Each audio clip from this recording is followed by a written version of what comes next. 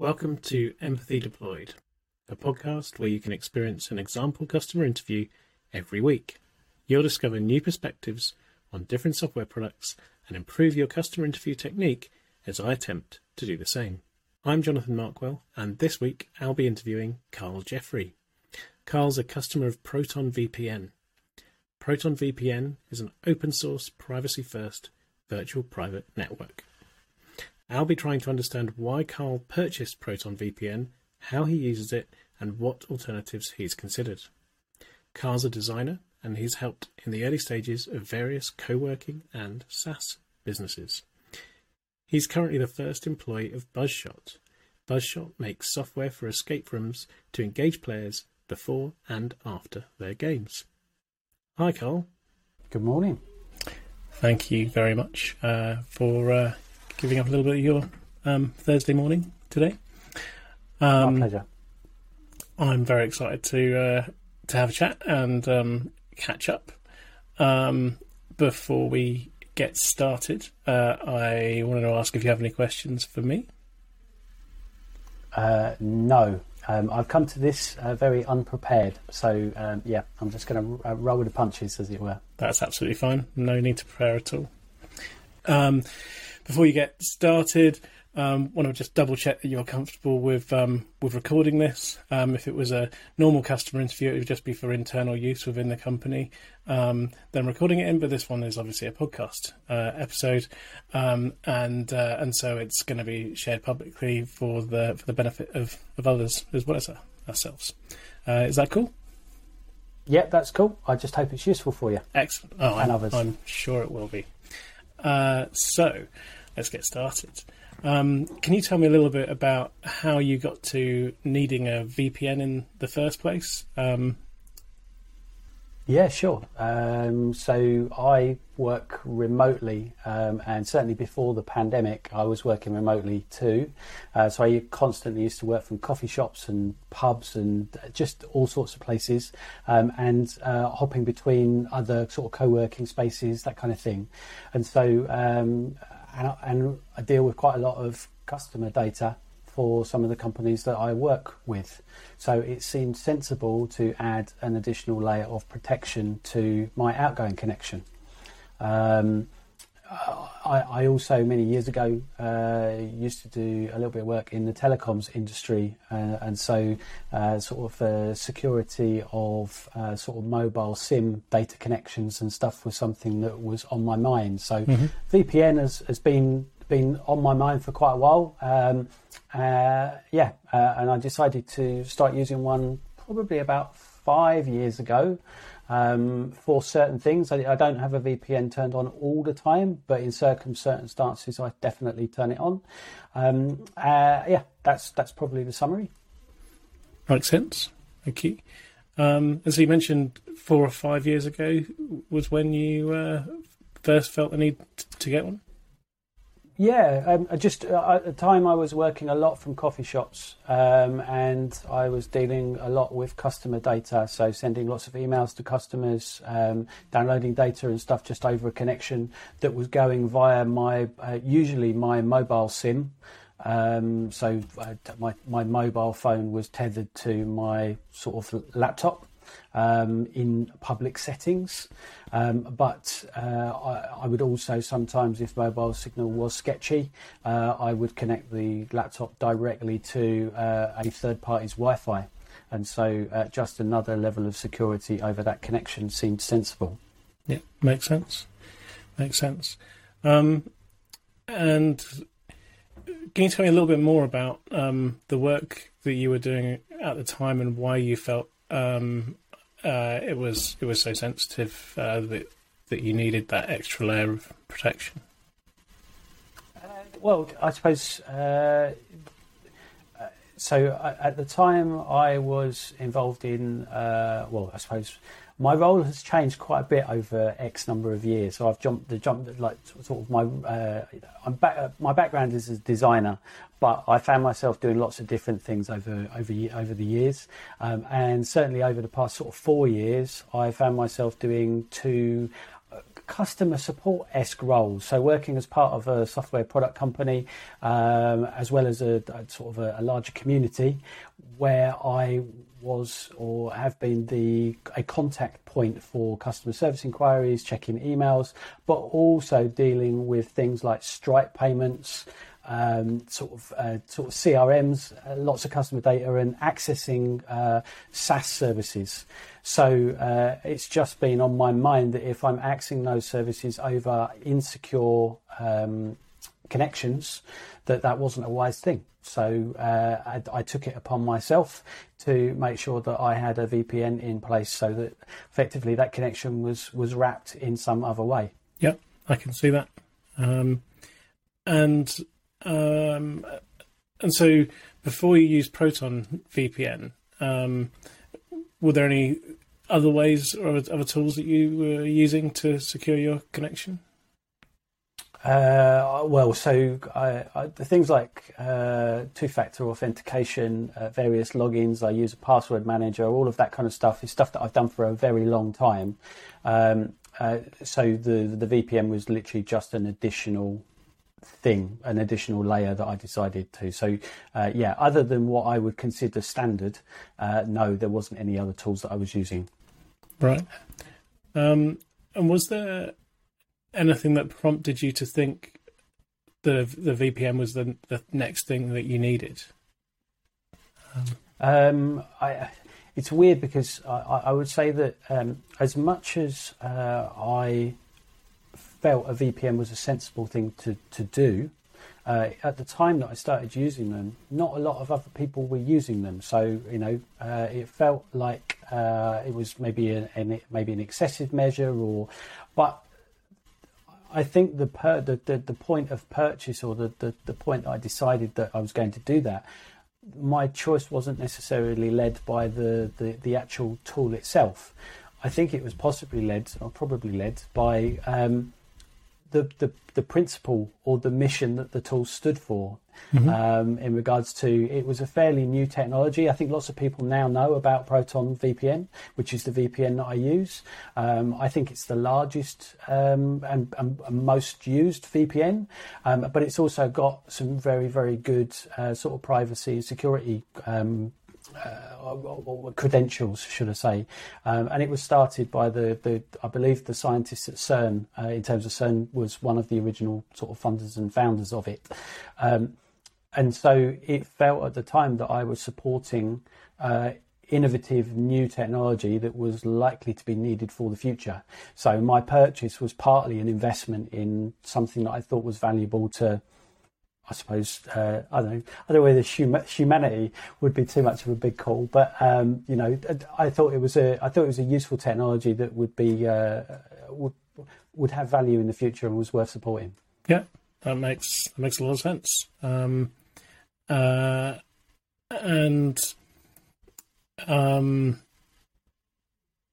you say you weren't actively looking for it, but you came across this product that had a mission, and you ultimately decided to support that mission and use it. So just talking on that for a little bit more, do you know where you may have discovered it? So I don't. I like you hear about new software all the time. So a name pops up and then it will disappear again. But sometimes stuff pops up on your radar a couple of times in the same week or something, and usually that to me is a flag that, there's some people talking about this, I should go and investigate. When it came to the VPN, I'm not entirely sure where I heard about it. I think it may have been related to my telecom days. Mm-hmm. It may have come up through that. I don't think definitely wasn't introduced to me by the company that I was working with at the time. So it wasn't a corporate policy kind of thing. But just the whole idea of securing networks. I've also got a very good friend of mine who I suppose works in IT infrastructure for a large company in London, and it's the kind of thing that he may have mentioned to me. Yeah. So I don't know the exact source. Yeah, that makes sense. Okay, now let's dig into when you're using it. So let's look at when was the last time that you turned it on, and what was the reason for doing that, and the steps that you went through. That's a good question. Let me try and think.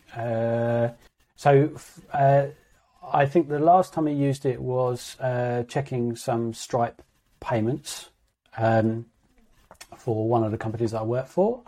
That would have been probably a couple of days ago. Mm-hmm. Giving some context, so I've been literally working from home for the past couple of years, and so I haven't been venturing out and working remotely as I normally would. Mm-hmm. So I'm on my own Wi-Fi network at home, and this in terms of the sort of the router setup and various other bits, I feel very comfortable and confident with the passwords and security that I've got on my own home network. So I'm less secure. I'm less concerned about connections from my home network than I would be if I was working from a coffee shop or something like that. Yep. Yeah, that makes sense. And so, but you're saying when you do have a need to log into Stripe, you feel that's the moment where let's put an extra layer of security or privacy. Yeah. And that's just you personally. You're just about to type in stripe.com to sign in, and it's that point you go, let's just turn the VPN on. Yes, I suppose I don't really have any hard and fast rules. As I say, this is more of an additional layer of protection, mm-hmm. and I suppose over where the technology. So I'm aware that sort of we've got possibly people listening to this interview, and we haven't actually covered what sort of ProtonVPN is. I don't know whether everybody would be familiar with VPN or not, so I don't know whether you want to give a little summary on that one. But I'd love to hear your description of it. If you tell us what it does for people and what it does for you. Okay, right. Okay, so I'm trying to think the easiest way to probably explain this would be in the context of Netflix, for example, because that's a good user case that lots of people found VPNs for. So VPN stands for Virtual Private Network, as far as I'm aware, and I'm not an expert in this by any means. If you're using a VPN to connect to Netflix, for example, if you are, the VPN has servers all over the world, so you can connect securely to servers in different countries, and that connection effectively masks your own internet connection, so that people can't tell that I'm sat in a room in Kent in the UK. They think that I'm browsing the internet via a connection in the US. So if you connect to a service such as Netflix, as far as Netflix is concerned, you are an American citizen accessing Netflix via the account. So you are shown the American version of Netflix with the American selection of movies, for example. So that hopefully explains the ability to mask connections on different locations of different countries, which makes it harder for people to, I suppose, access your data if they're snooping on your Wi-Fi network, that kind of thing. So as far as I'm aware, right, yeah, I can see how that makes sense. And so, is it helping you with what you hoped it would do? Does it feel like it does that? Do you think it does? I believe it does that, and to be honest, as I said earlier, for me it's more around the purchase. My decision to make the purchase was heavily weighted to the idea that I think it's a valuable technology and worth supporting. So I get some of the value just out of the mission of being a support what I deem as a mechanism of free speech, really. But Right. Without getting into the politics and things of it, but yeah, no, it makes sense. It makes sense. You think that I can definitely see that connection. And so before you started using it, was there anything you were unsure about or that was unclear? That's an interesting question, because now I'm starting to talk about it. As I told you, I hadn't prepared. I'm now finding myself questioning whether some of the things that I understand that VPN does, whether they are totally correct or not. Mm-hmm. I sense some hesitation there, and you know much more about the technology networks, as you know, Wi-Fi networks, that kind of stuff, than I do. Yeah.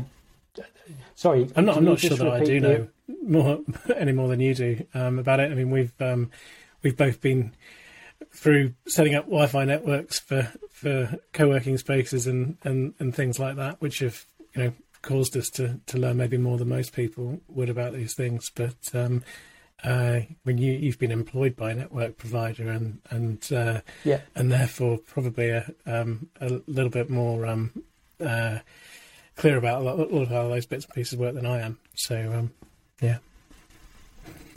I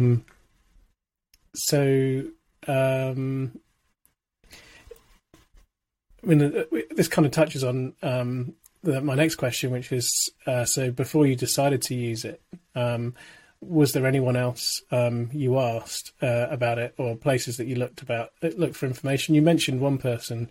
Yeah, I've got a friend who basically sets up networks for a living for large companies, and he works for a particular company that have sites in the US and the UK.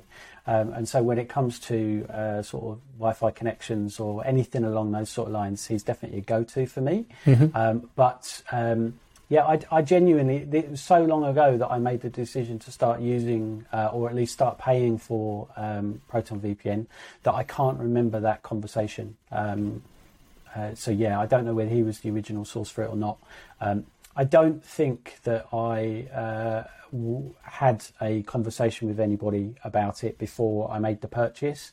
I tend to do my own sort of research, sort of read, chat rooms, forums, those kind of things. And yeah, those are usually the I convince myself and then I make the purchase. Yeah. If it's a decision about buying software for a business, I would certainly be talking to the people that I work with about that. But when it comes down to just sort of, I suppose, my own tools, I just tend to be the person that makes those decisions. Yeah, makes absolute sense. I tend to make decisions pretty early as well, in regards to, I hear about software all the time, sort of the early bird announcements to software, that kind of stuff. I'm definitely one of the people that if I find something interested, I will sign up for something and check it out early. That obviously means that I waste some of my time exploring software that turns out to be nothing, but occasionally you find a little gem that sticks with you for a few years, and also you end up sort of learning about or using something way before anybody else. So, yeah, I'm probably very similar in some of my choices. So you mentioned chat rooms and forums. Are there any specific ones that you might have checked for this that you go to? Or my go-to, so I suppose there's a couple of things that I will check if I'm talking about software. So I will quite often check articles on Quora.com. If people don't know Quora.com, I suppose this is interesting. I find myself talking about stuff that I've not researched or done any. So Quora.com is a website I've used for a very long time. To my knowledge, it was started by a startup in San Francisco as a knowledge base for certain things, to people to have conversations and share information.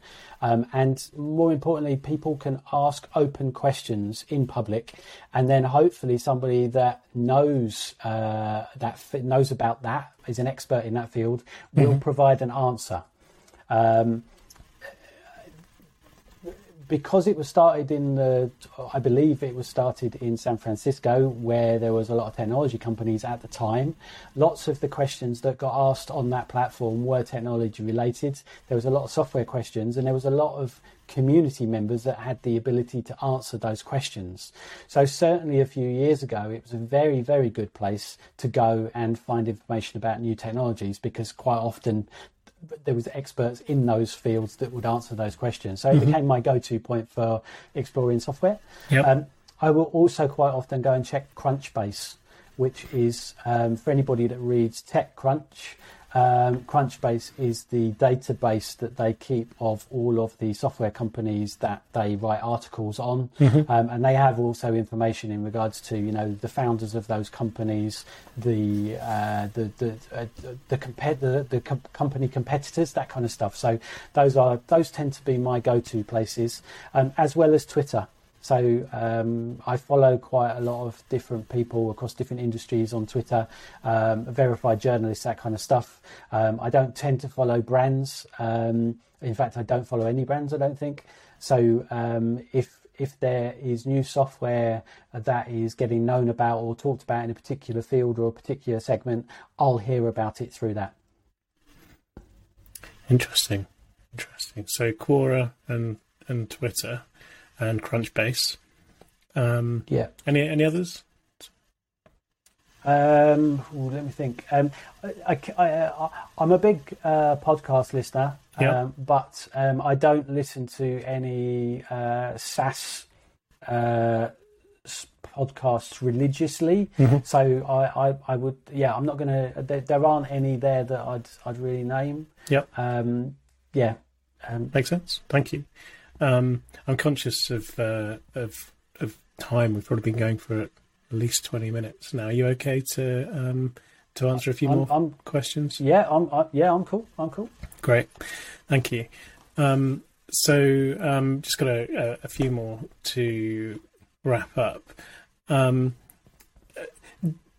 You've talked through the how you came across ProtonVPN and how it was very much driven by Proton as a and their mission, almost your purchase, rather than a specific need that was making you look for a VPN at the time. But did you consider any of alternatives? Do you remember if you looked, or have you since looked at any alternative VPNs? I have. I remember about a year ago, there was more and more advertising on telly for VPNs, that kind of stuff. So I was becoming more aware of the competitor services out there. But I have to be honest, like I wouldn't change from Proton. The reason I wouldn't change from Proton is that everything about Proton for me feels right in terms of the interface is really good. It does what they say they will do, but also the technology, the engineers, the team, and the fact that it's based, or the fact that the company is based in Switzerland. So, which in terms of privacy and security and those kind of things, and civil rights, I would say that's probably a good place to be based. The alternative would probably be a place like Iceland. So for me, they've got a solid product built on solid foundations, whereas the majority of other VPNs that I see pop up, and I part of me excludes Mozilla's. So I know that Mozilla have now got a VPN that I'm seeing sort of what I use Firefox. So I see that they push that. And that's certainly something that I've been aware of, but I haven't felt the need to go and explore. Whereas lots of the other VPN services, for me, just sound like private companies setting up silos. And I, as much as there's probably lots of people out there that are willing to pay a subscription to a company for something, and I know that a lot of the antivirus companies and that kind of stuff are all moving onto that bandwagon. It just isn't something that I'd consider from another company. I think Proton is the right choice, and I think it's a long-term choice as well. That makes sense. And also, and also, I was very clear originally that the mission that I supported in terms of the ProtonVPN was likely to lead to other products that would enable privacy, freedom of speech, those kind of things, and things like so they're now what seems to be developing is a suite to rival Google, for example. So the Google G Suite in terms of Google Calendar, as well as Google Mail.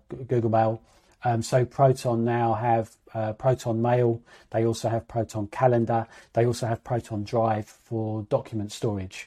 So those kind of things are all coming off of the back of the support that they're having. And obviously everything is hosted on the same decentralized, secure network. So for me, the product is growing and only has greater appeal.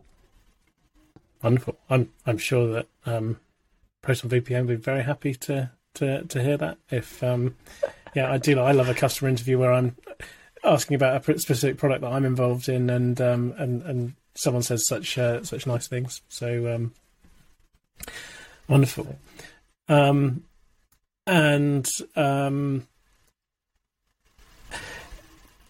So I think you kind of touched on this, the answer to this question, but I just wanted to double check it.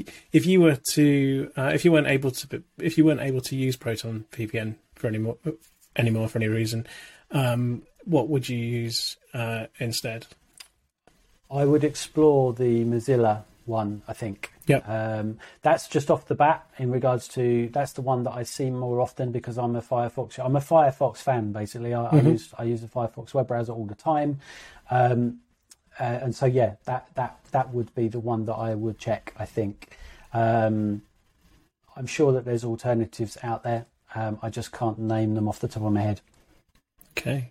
And just related to that, are there any other tools that are sort of you've purchased or that you use regularly for similar reasons to your? Because I think it sounds like the reasons you use Proton VPN are very similar to why you use Firefox. Maybe. Yeah. So I don't know. There's the relation of sort of open source software and also just the open web, really. And I believe in those two things. I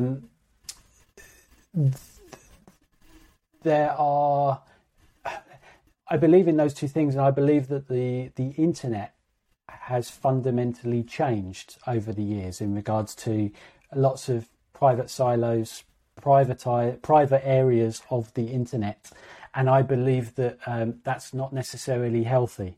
So the idea of tools and technologies that can create a decentralized web and an open web through open source software, that kind of thing, are a big positive for, I suppose, society long term. And so, and the tools that there are other tools that I use that would fall into that. It's interesting because I think some of these may actually start to get cannibalized by Proton. So I have hosting. And I host I actually have my hosting account in Iceland, which, it sounds weird that, I used to blog years ago, so I had a blog to upkeep in terms of built on WordPress. I stopped blogging quite a few years ago. As to whether I'll continue, as to whether that will come back at some point, who knows? Maybe the thought does arise every so often. But at the moment, I'm paying for a hosting package in Iceland that I'm definitely not getting the use out of. But the mission of the hosting company in terms of green, sustainable hosting and the idea of safety and security and privacy, for me, those are things that are worth investing in. So I stick there. Off the back of that hosting company that I use, and please bear in mind, I am like you in regards to I own various domain names, and that means that inherently I have multiple email accounts as well. So my hosting in Iceland, the email client that uses is an open source client called Rainloop, which I used, which I found originally simply through my hosting company, and it was very, very basic compared to the alternative like Gmail that was out there and various other, and also things like Mac Mail and those kind of stuff. Rainloop at the time was very primitive, but I decided that I was just going to stick with that, and so that's what I've used. Whereas now things like ProtonMail have come along, and they are much better than the primitive Rainloop. So I am probably going to, as part of my, I suppose, constant use of Proton, I will probably move things over to ProtonMail, because that, exactly the same as Gmail, allows you to assign a domain name to a ProtonMail address. But all of these kind of features are only now starting to come online, as far as I'm aware. So, they certainly weren't available 4 years ago. Or 5 years ago. Yeah. All right. Thank you. That's all of my main questions covered. I'm conscious of time, and I want to give you some time as well. But is there anything else that you think I should know on this on the topic of your decision to buy ProtonVPN? Not that. So I wrote a couple of post-it notes. So I'm just actually looking at my post-it notes now, but no, not that I can think of. No, not that I can think of. Okay, thank you. We've covered so much. I've learned loads. So it's super useful. Thank you so much for your time covering that. Is there anyone else that you think I should talk to, or worth talking to on the topic of, I guess, VPNs? I guess you don't have to name names live if you don't want to. We could follow up later. But would you have a few people that you would suggest I speak to if I were?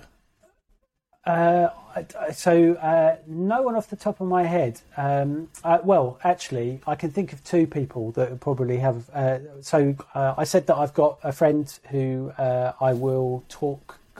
If you wanted to interview him, I'm very happy to make a phone call and find out whether he'd be interested in that. So, happy to make that phone call. The other person that I would be fascinated to hear from in terms of the VPN stuff is. And I don't want to mention any names here, so we both know somebody who was involved in the network setup and configuration of the Skiff co-working community network. I would be interested to get that person's take on VPNs. Yeah, definitely. I think I know who you mean. He might be keen to come on this podcast anyway, because really nice guy, good chat, but I'll get his permission before we talk about him. I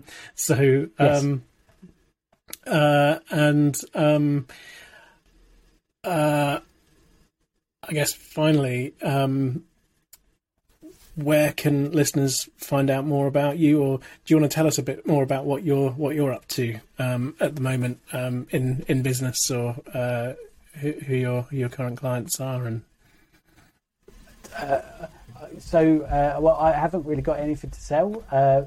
So a bit about me. So my background is a designer. part project manager, and I worked freelance for quite a number of years under the name Fellow Creative. So anybody who's interested, I'm a Fellow Creative on Twitter, not on Facebook. Find me on Twitter. In terms of my current day-to-day, I am part of a software team called Buzzshot, and we produce software for escape rooms. So that's my day-to-day. If you're interested in that, you can find more at buzzshot.co. I think that's probably a rough summary of who. So if you or someone that you know, dear listener, is running an escape room, they should check out buzzshot.co. And if you'd like to hear more of Carl's thoughts, then Fellow Creative on Twitter is the place to get them. And I can also vouch for Carl being a fantastic addition to a team, in that we've worked together for many years. Is it getting on for 2 decades we've known each other for? Maybe something like that. Something like that, yeah. Having co-founded the Skiff co-working space together and worked on that at various points through its lifetime, and tinkered on various software projects together as well. I'm a big fan of Carl's design style as well. And I wish I could incorporate in more of my things. In fact, even though that's a smaller part of your work these days. But yeah, thank you very much, Carl, for your time. It's been great. And if anything comes to mind that you want to follow up with, want to ask any more questions, please do. And anything I can help you with, just let me know. Thank you very much. I hope this has been useful. I've enjoyed the chat. Sorry if I've rambled on a little bit. And No. Feel free to edit away. Not at all. I think it's been brilliant. There's all sorts of little gems hidden away in there, which I'll be listening back to and taking some notes on. So thank you. So can you tell me 3 new pieces of software that you started using recently, or that you'd recommend listeners check out? Yeah, sure. Okay, so I have been registered as a user of a piece of software called Airtable, so airtable.com, for quite a few years. But to describe Airtable, it's like Excel spreadsheets on steroids, in terms of it really does allow you to do some very interesting things with different views of content.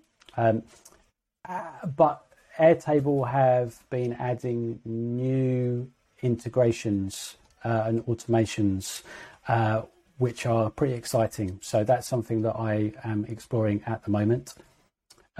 Another tool that so as a designer, I spent so many years using Adobe products, and Adobe products for me have got very, very tiresome, and they're not as good as they used to be. And so I've over the past few years, I've slowly started to convert to Infinity. So there's a company out there called Affinity that produce alternatives for Photoshop and Adobe Illustrator, that kind of stuff. So I definitely recommend exploring them if you're of a design ilk. Yeah. And then the final thing would be, and I know that you've been sharing an app called Reflect app, which is about sort of keeping track of thoughts and books and meetings, that kind of stuff. And mind mapping ideas, really. I discovered a startup, really, called Project Meta a few months ago, which I contacted them. They gave me a one-to-one introduction to their software, that kind of stuff. And so that looks quite interesting for mind mapping. And they're doing something that I think is quite unique. So yeah, if you're interested in jotting down ideas, mapping sort of stuff on Post-it notes, or planning things, or just trying to organise your brain, which is something I try to do quite a bit, Project Meta is worth a look at.